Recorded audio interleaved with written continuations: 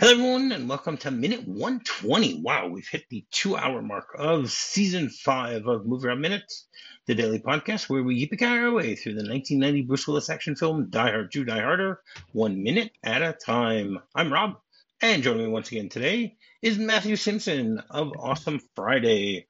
Welcome back to the show, Matthew. Thank you. Thank you for having me again. I'm having a great time so far. Me too. Me too. And we're going to continue today with some more credits. So, minute 120 begins with continues with the legalese.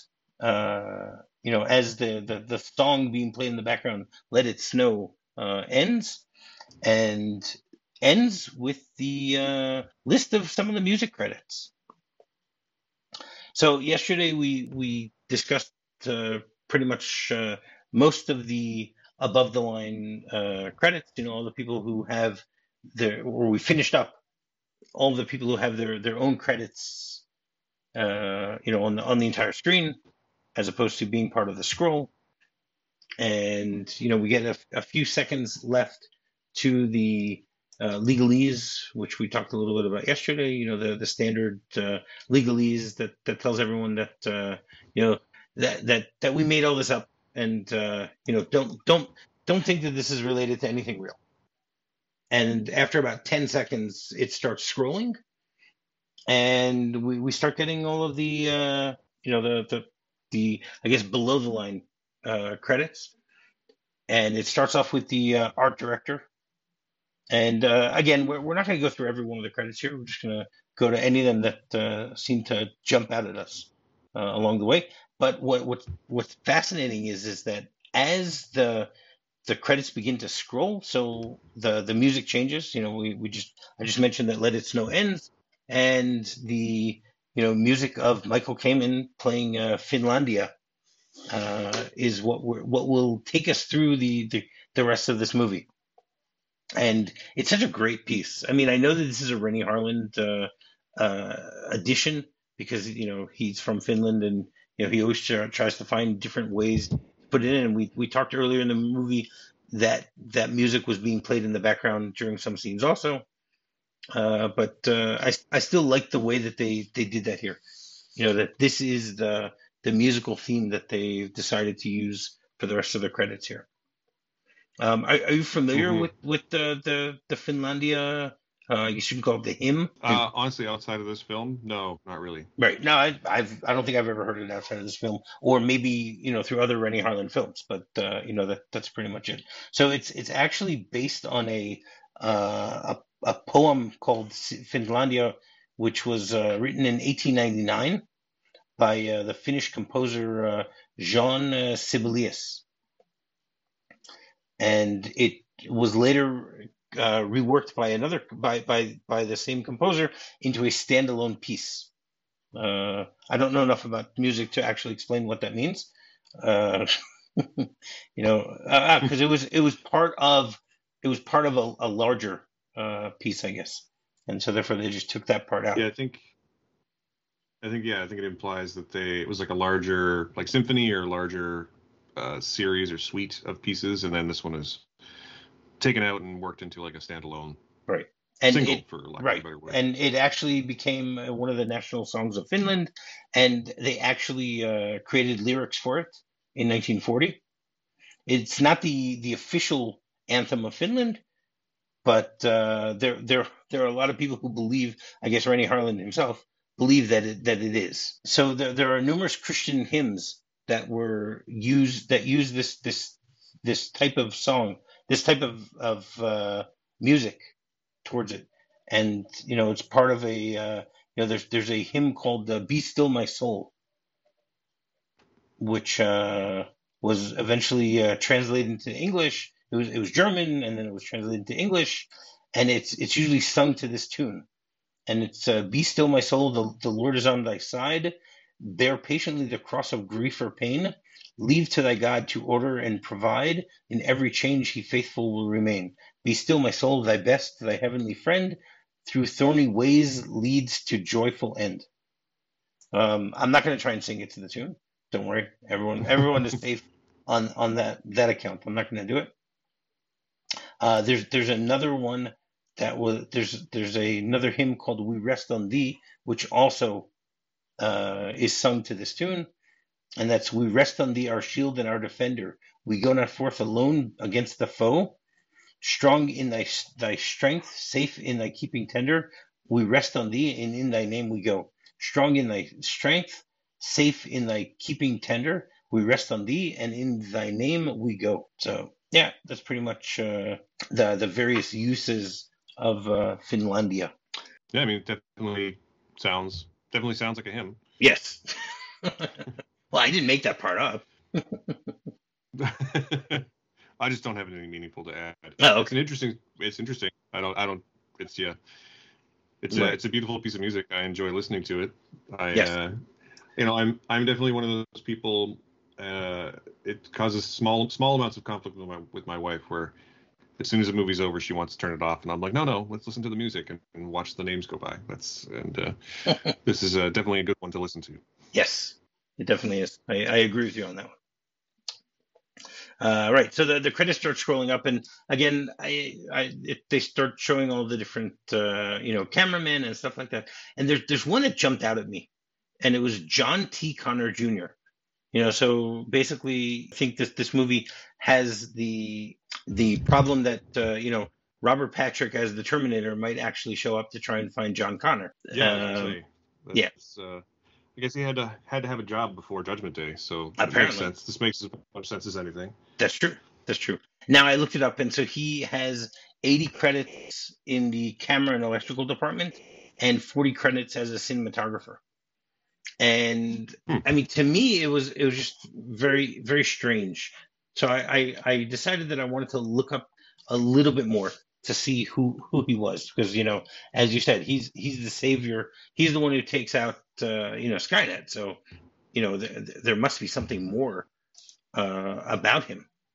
And on IMDb, they have a very interesting, relatively short uh, mini biography that I'm just going to quickly read. So it's John Connor is an established cinematographer with many years of experience through the film industry. Most recently, Jack Ryan season 4, Monster Dahmer, and SEAL Team 6. He has spent the last few years with streaming shows, features, and many projects in between. John grew up in the business with his father on sets like Deliverance, Sugarland Express, E.T., Top Gun, to name a few.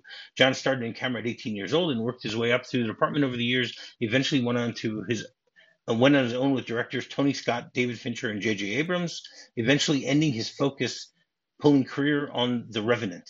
He received a Lifetime Achievement Award from the SOC for his 25 years as a technician. John would spend the next few years operating and shooting additional photography on big and small projects. Top Gun Maverick rounded up his operating as he naturally transitioned into a cinematographer. Now, okay, this got me, thinking about the fact that okay, they're talking about the fact that he grew up on movie sets. So I decided to try and, I went in and did backwards research here. I said, okay, which of the four movies that they mentioned that he grew up watching is the most obscure? So I said, okay, I'll go to Sugarland Express and see if there's a John Connor there. And I actually found a John J. Connor, who was the who worked on the set of Sugarland Express.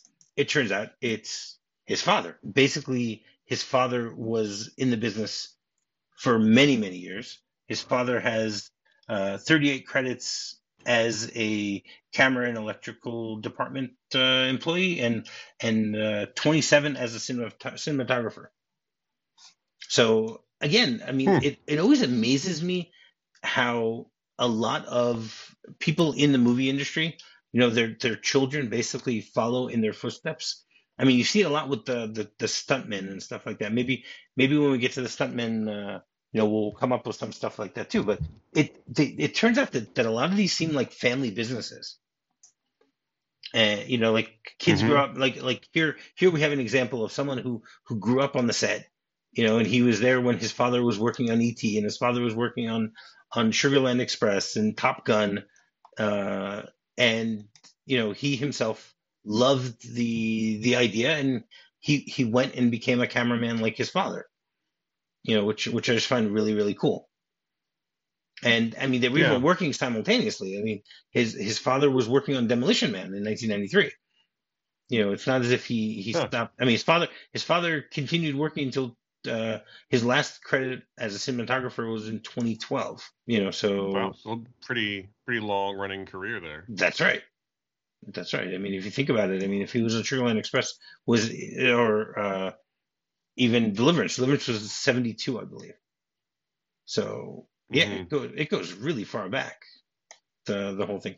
So I again, it just to me it was very interesting, the whole idea that this has turned into a family type thing also. It's So interesting because normally, like, if someone said like name a family in Hollywood, I would immediately go to like an acting family, like I don't know, like the Coppolas or right, any of the other ones, where it's like a whole family and the whole everyone is sort of passed down acting tradition, and there's some families that have been doing it for 3, 4 generations at this point. But I guess it stands to reason it would happen in the other departments as well. correct. Like I said, there are departments that you see it, but this is one that just jumped out at me because yeah, and I came across it by accident because I was looking up, the guy who's going to stop the Terminator, and that was it. Hmm. So I mean, we're not in a post-apocalypse yet, so I guess no, he has been successful so far. apparently, well, it's because it was either him or his father. His father was also John Connor, so it could have been either of them. Could have been. Maybe there's some time loop stuff going on there. Maybe they're both him That's right.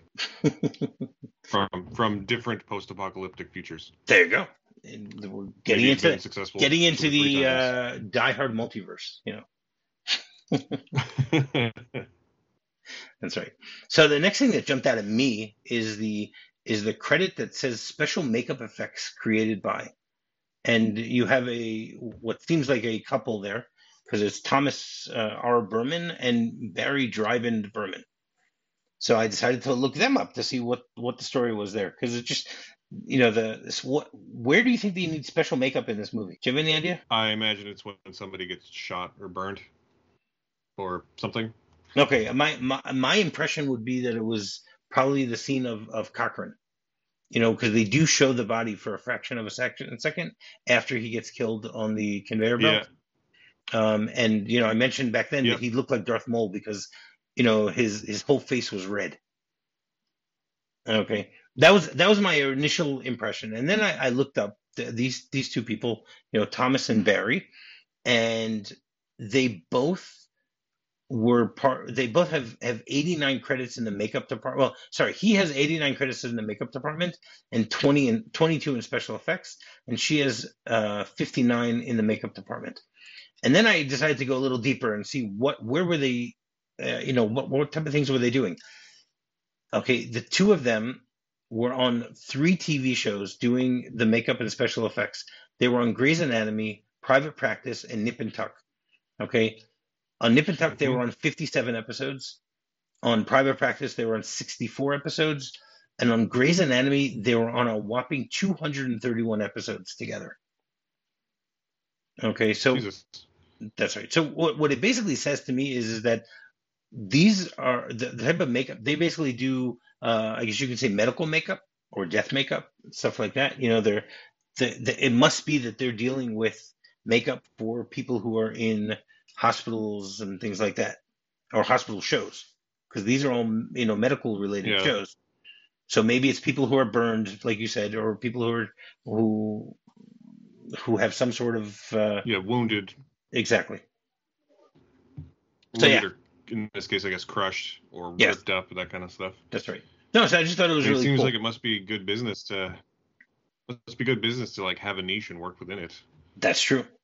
I mean, again, Also, two, it's two. astounding to me that Grey's Anatomy ran for, or I guess it's still running technically. It's still That's running. It's still running, bonkers. and they stopped working there in like 2017. So it's still someone else took over for them, I guess, with that. So yeah, I don't know. Because even at that point, that's 12 seasons of TV. Like that's how long that show's been on for nine. I just looked it up. That show's been on for 19 years. That is insane. Yes, correct. I guess they had enough of doing special makeup. effects. I guess. Right. I mean, is there anything that popped out for you on the credits in this minute? I mean, I have a few others that I'm going to talk about, but is there anything that you saw in particular that looked a little that you wanted to discuss? No, honestly, nothing really jumped out of this for me like it has for you. Okay. So I honestly I didn't even notice the John Connor thing, and I feel like if I had, I would have gone down a deep rabbit hole on it, but I there you did go. not. Okay, that's fine. So the next one that jumped out at me is a credit for someone named Gary Goldman, who is listed here as a Special Forces advisor. That makes sense. It's Okay. military. Yes. It's like the guy teaching them how to Mm-hmm. do Correct. the firefights. That's right. So he basically only has credits in 4 movies, and they are all as special forces advisor. Okay. He's listed in Predator, Above the Law, Die Hard, and Die Hard 2.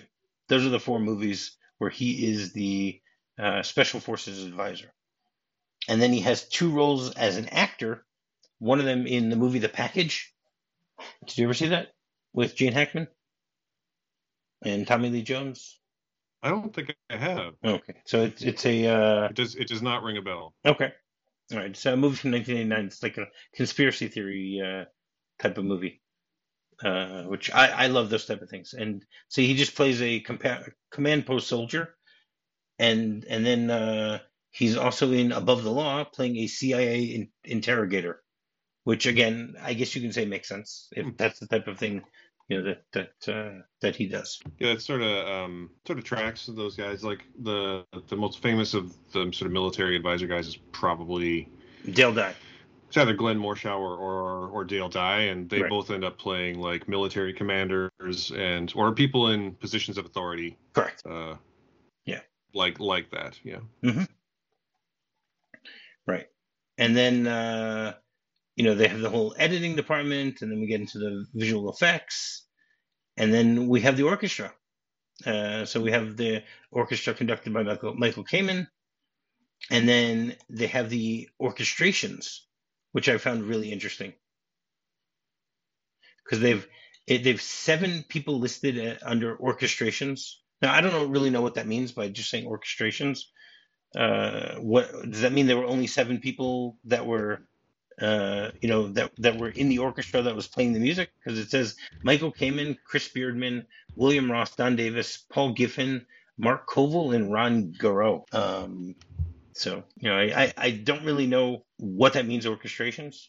Do you have any idea? No, I thought that orchestration would be like, because I know that typically there's like composer and orchestration, and composer would be like writes the music, and I think orchestration is like arranges it for the orchestra, but usually that person would also be the conductor. Right. Is my understanding. I'm maybe probably wrong, but that was my understanding. Because sometimes you have someone who writes the music and someone else who actually like, conducts the orchestra. Right. Well, we know here. Arranging. Well, we know here that Michael Kamen is the conductor. That is already stated. So maybe it's the idea of putting it all together. He has a team of guys that worked with him. That's what it could be. Yeah, maybe it's just maybe it is just the arrangement of the music for the orchestra. Right. And then following that, we have the sound editors, which we only get 5 of them before. Sorry, we get 6 of them before the minute ends. The first one jumped out at me. It's someone by the name of Bub Assman. So, I mean, that's a hell of a name. Yes, it really is. Yeah, like whether you're talking about Bub or Assman, it's a hell of a name. That is correct. I'm more of a leg man myself, but I can respect it. It's only with 1 S, so that's fine. Yeah. He was born on August 17th, 1949. He has credits in the sound department on 66 movies, all the way through 2016. He was still, working as a sound editor. He has won 2 Oscars. He's been nominated 6 times. Okay. You see, even at the Oscars, you don't pay attention to who these people are. So he was nominated for best effects, best sound editing for Eraser, and he didn't win in 1997.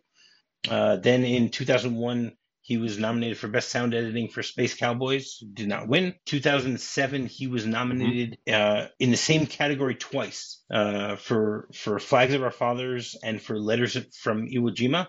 And this was for sound editing, and he actually won for Letters from Iwo Jima. Then in 2015, he was back working with Clint Eastwood for American Sniper, and he won there also. And then his final Oscar nomination was in 2017 for his work on Sully, and in that one he did not win.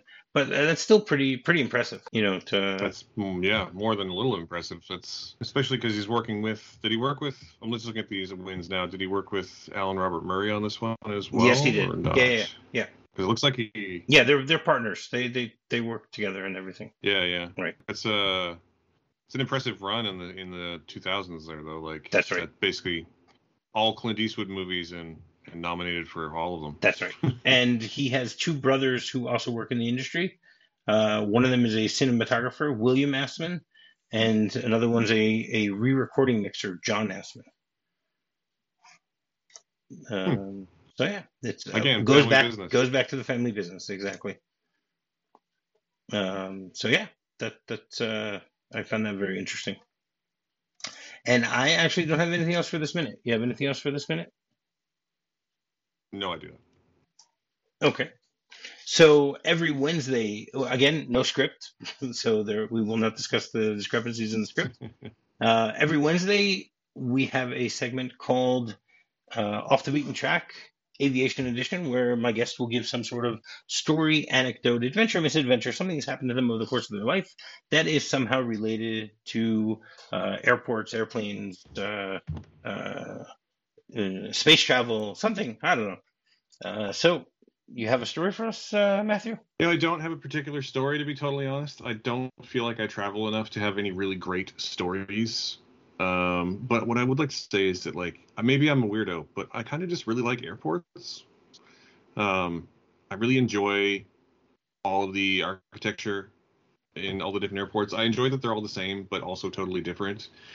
And I enjoy that they're often really good examples of, like, the region that they're in. So as a good example of that, like I had one of the best nacho meals of my life in a Texas airport. And our local airport here in Vancouver, which is Vancouver International, is got the most Canadian security ever. Everyone's super polite and very interested in where you've come from in a way where it's not like intrusive. It's just like every time I go through security at YVR, they're very much like, "Where you been? Welcome back. We're so glad to see you." Except for one time. One time I went to Prague in Czech Republic, and when I came back, we came back on a red-eye flight, and we landed at like 6 a.m. and was super tired because I can't sleep on a plane. And we get off the plane and we go through security, and the woman behind the desk is like looking at our passport, and she's like, "Oh, you're returning from Prague, right? Where did you stay?" And we're like, "Oh, we stayed in Prahaze with a friend of ours." She's like, "Oh yeah, did you go here?" I can't remember. It was a long time ago, so I can't remember exactly what she was asking, but it was very much. It became more and more like intrusive as it went, and we started to get super worried about it. She was like, "Where did you stay? Did you go to this? Did you go to this particular place?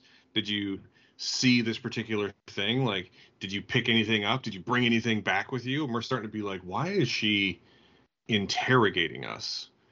Like, what did we do? Is there like some kind of like smuggling thing going on?" But actually, it just turned out that her husband was from Prague, and she was like super stoked that we had been there. So it's probably like the most Canadian authority story ever. That is really funny. Yeah. Yeah, I like that. I like that story. Yeah. Oh, come on, and you think you don't have stories? That's a good story. It's a unique story. How's that? Yeah. Kind of a short one, but yeah, it was very. Doesn't need to be long. Same thing. Like there was another time. There's another time we went through. Just like last year, we went to America, and I got pulled aside by security. And the reason it turned out they didn't even talk to me at the end. They just looked at my passport and they were like, "Oh," because there was some other person whose name was Matthew Simpson, with a different middle name, who they were like looking for. Uh-huh. But as soon as they saw that I had a different middle name, they're like, oh, "Okay, you can go." So I've been fairly lucky to have like I don't have any like nightmare travel stories. Okay, Touch wood. It doesn't need to be a nightmare story. It has to be an interesting story that happened to you. And There you go. You just gave us 2 of them. So perfect. Yeah. Excellent. Thank you very much Yeah. for that, Matthew. Fair enough. All right. So do you want to once again tell people where they can find you? Yeah, the easiest place to find me and my work is at my personal webpage, which is stretched.ca. There you can find links to all of my podcast episodes and podcast appearances, including once they air these ones. And my previous appearances on the Die Hard Minute that we did, was it 2-3 years ago? No, it was 2 seasons ago. It was last year. It was a little more than a year ago. Actually, it came out. Was that only a year ago? Yeah, it was only a year ago. Wow, ever since the pandemic, my conception of time is just completely out the window. And you can find me on social media, on Twitter. It's still called Twitter as far as I'm concerned. Twitter and Instagram, and a few others, @SmatthewAF, and Blue Sky @Smatthew. And of course, the Awesome Friday podcast, you can search on your podcasting platform of choice. All right, very cool. And finding me is very simple. Just do a quick search for MovieRob Minute. You can find me on my website, MovieRobMinute.com. You can find me on Twitter, and you can find me on Facebook. So just to remind you and myself also, when you were on the Die Hard. So your episodes you were on episodes 31 to 35 of Die Hard, and that aired mid-August last year. So again, it's a little more than a year. It's a year and 2 months. So that's not that far away. It feels like so much longer. Definitely feels longer, yeah. Not in a bad way, just in a way where I don't understand time anymore. Okay. You don't have to understand it. You just have to live through it. That's what it comes down to. Yeah, exactly. Exactly. All right. So till tomorrow. Yippee-ki-yay. Yippee-ki-yay. If you're fond of sand dunes and salty air, quaint little